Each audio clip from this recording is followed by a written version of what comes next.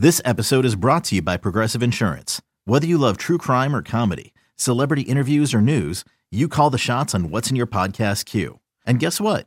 Now you can call them on your auto insurance too with the Name Your Price tool from Progressive. It works just the way it sounds. You tell Progressive how much you want to pay for car insurance, and they'll show you coverage options that fit your budget. Get your quote today at Progressive.com to join the over 28 million drivers who trust Progressive. Progressive Casualty Insurance Company and Affiliates. Price and coverage match limited by state law. This is BetQL Daily, presented by BetMGM from BetQL.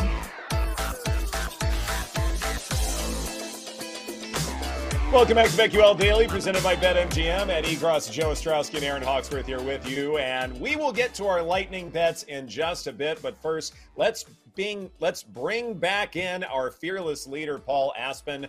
And let's actually do a 2-minute drill, shall we? All right. 2 minutes on the clock. We'll do it real quick. We'll hit all the weekly leaders that you guys might like. So, Jake, if you want to run it, a couple options to throw at you guys. Pick your favorites. CJ Stroud, 25-1 for most passing yards. Kendrick Miller came up. He's 100-1 for most rushing yards against that leaky Packers defense. Or anyone on the receiving board. Are there any weekly leaders that you guys like? Joe, we'll start with you. All right, let's go through the quarterbacks first, and some of these numbers are really, really interesting. God, I'm always looking at long shots when it comes to this. I do think Stroud is in another good spot, but is he going to go back-to-back? I'm not sure. I mentioned I love the prop number. I can't believe how low it is, and they're going to give up a ton of points. That means he's got to keep on firing it. So that 25-1 range is still really good because the guys below him that have bigger odds, either they don't have weapons or it's a bad matchup. So I wouldn't mind going back to Stroud. Aaron? All right, I am going with, no surprise here, my man, Kirk Cousins. It's a little chalky, but, I mean, against this terrible Chargers defense, I think Kirk Cousins is going to have a day. Are we just doing passing or all of them? Anything on the board that you like? Well, I like Bijan Robinson to be the rushing leader as well. Lions have had a pretty good run defense, but I still like Bijan. He went from like 10 carries to 20 carries, so I think you guys are right. He's going to, be getting more production. Yeah. And then in line with Kirk Cousins, Justin Jefferson, plus 275. If Kirk is going to have a day, so is JJ. I'm going to be the same as Aaron, only different, because I do like that game, Vikings-Chargers, but I think Justin Herbert's going to be the one playing from behind. So at plus 750, I think he can be the passing yards leader. As far as rushing goes, how about Travis Etienne at 10-1? If the Jaguars are in a comfortable position, they're going to run a lot more, so I think he can get that. And then for receiving, again, Cowboys massive favorites. About CeeDee Lamb at 14-1. He could get most of the targets, so let's see him get in action. Yeah, and I know it's always dicey with Chiefs running backs, and they're known for splitting it up. But look, it's one of the biggest point spreads on the board. We were just talking about the game. If you believe it's going to be out of hand, and then maybe there's this idea that Andy Reid doesn't lay it on some friends he has in the organization on the other side, Pacheco's 50-1 with one of the highest point spreads out there. And if you look at last week, yeah, Mahomes got a bunch of runs, but it was Pacheco got it 12 times, Helaire and McKinnon each had it once only. So maybe that's just a lot of Pacheco in the fourth quarter racking up yards against a very poor Bears defense. Cool. Very good. If that's everything everyone's got, we can move on to lightning bets. Justin Fields, right. by the way, 50-1 most rushing yards. Just putting it out there. Subtle. Very, very subtle, Paul. Okay, let's go on to lightning bets here. And for my teaser, as I kick things off, Bills down to -0.5. They should at least win the game against the Commanders. That's fine. And then Saints plus 7.5. If it goes to 8, certainly take it then. Would have suggested that. But Bills and Saints tease both those teams. I think that one should work out just fine. Pat Mahomes over 2.5 passing touchdowns at plus 115.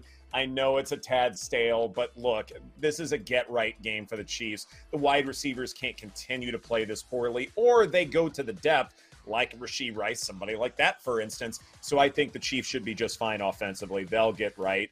I guess because I touted this earlier, I am now pot committed and have to use it as one of my 5 plays. Browns alternate spread to -5.5 at +120. Model says 6. I don't always like to move the number to hugging what the model says, but I think in this case, because I'm not going through key numbers like 3 or 7, I'm fine doing that. So Browns -5.5 at +120. Breece Hall over 43.5 rushing yards. Make sure to keep an eye on the weather forecast for some of these East Coast games. That's going to matter a great deal as far as how much they run the football. And I think Breece Hall can at least find a couple of creases and go off. So I like that. And then it's a bit now officially, because I've done this 3 times, Calvin Ridley over 66.5 receiving yards, Joe. All right. With all the teasers that hit last week, I've got to go back to that well. And there are some that make sense as far as long teasers, but I don't agree with it. So I don't agree with the opinion on the game, so I'm going elsewhere. I'm bringing Jacksonville inside of a field goal. That's got to be one leg. More and more I look at this matchup, all the injuries in the Texans secondary, I believe that one. And Ed, with you on the New Orleans one, that is my favorite one of the week, getting more than a touchdown with the Saints at the Packers. So Jacksonville to New Orleans for a teaser. As far as sides, I haven't wavered at all. My favorite of the week is New England -2.5. I'm glad we're still getting inside of a field goal there. I'm going to take a dog here. I'm going to go with the Carolina Panthers and a backup quarterback getting 6 points at Seattle and all the injuries that those Seahawks are dealing with. Give me Carolina +6. And, man, so many props that we talked about today. Go through the podcast here, our breakdowns. I'm not going to go with any other props here. I'm going to finish with college football. Florida State -1.5, and Bama inside of a touchdown, -6.5. Love it. All right, I'm starting off with Zay Flowers, over 48.5 receiving. I think he's going to be Lamar's favorite target, and he can definitely go over that this week. Derrick Henry, under 71.5 seems crazy, but I'm going to do it. I think the Browns' defensive line will be dominant, and because of that, Ryan Tannehill is going to have an interception, so I'm correlating those. So Zay Flowers over, Derrick Henry under, Tannehill interception. Justin Jefferson over 100.5 receiving yards. Love that against this Chargers terrible defense. I told you guys I'm going to do it. This is crazy. The defending champs against the worst team in the NFL. Give me Chiefs -12.5 all day, Paul. And then when I was researching Bijan Robinson to be the rushing leader, I stumbled on a little nugget that the Lions struggle to stop rushing quarterbacks. You look at Desmond Ridder, 1 carry week 1, 10 carries for 39 yards week 2. His rushing prop, 13.5. Over Desmond Ridder, rushing yards this week as well. All right. If you hear that construction in the background, we're hammering all these bets. But I am also doing a teaser leg. New Orleans, +7.5. How could it possibly go wrong? To Miami. Different side of it, but I think the Dolphins beat up on the Broncos. I'm also, recently burned by the Broncos, so keep that in mind. But no, Miami -0.5 at home. Jake Ferguson, most red zone targets in the NFL, tight end for the Cowboys. He did get in the end zone last week. Shop around for the best number. I think I saw as high as +240. Jake Ferguson for an anytime touchdown against the Cardinals. Bears, +7 in the first half. The +7.5 are pretty juiced, so we're going to play for the +7 at -110.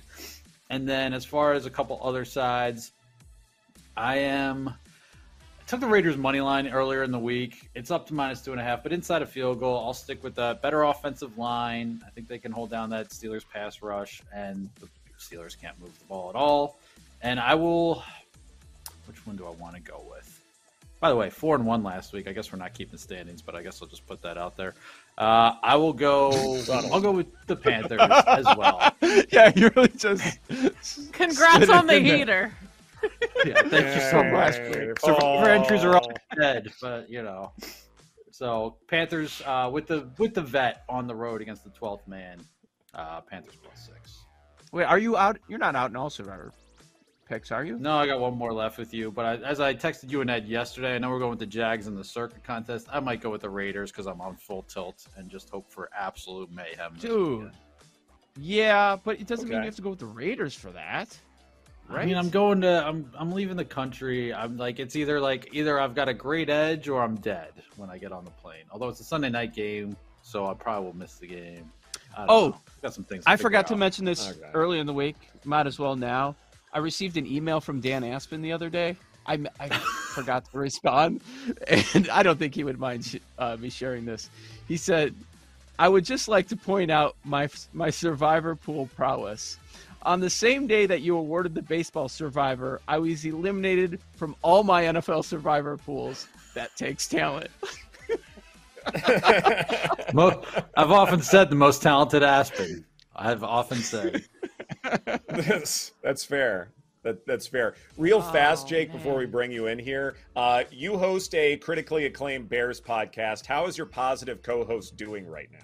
Oh my gosh. He's already back. He's already tweeting that the Bears are back. And it's just Give it to me, Lapka. That's the sinking ship you want to be on, Paul, for sure. It's already the tweets that yeah, I mean, he's tweeting about how the Bears are playing Kendrick Lamar at practice and how Justin Fields and Luke Getsy are hugging for the cameras.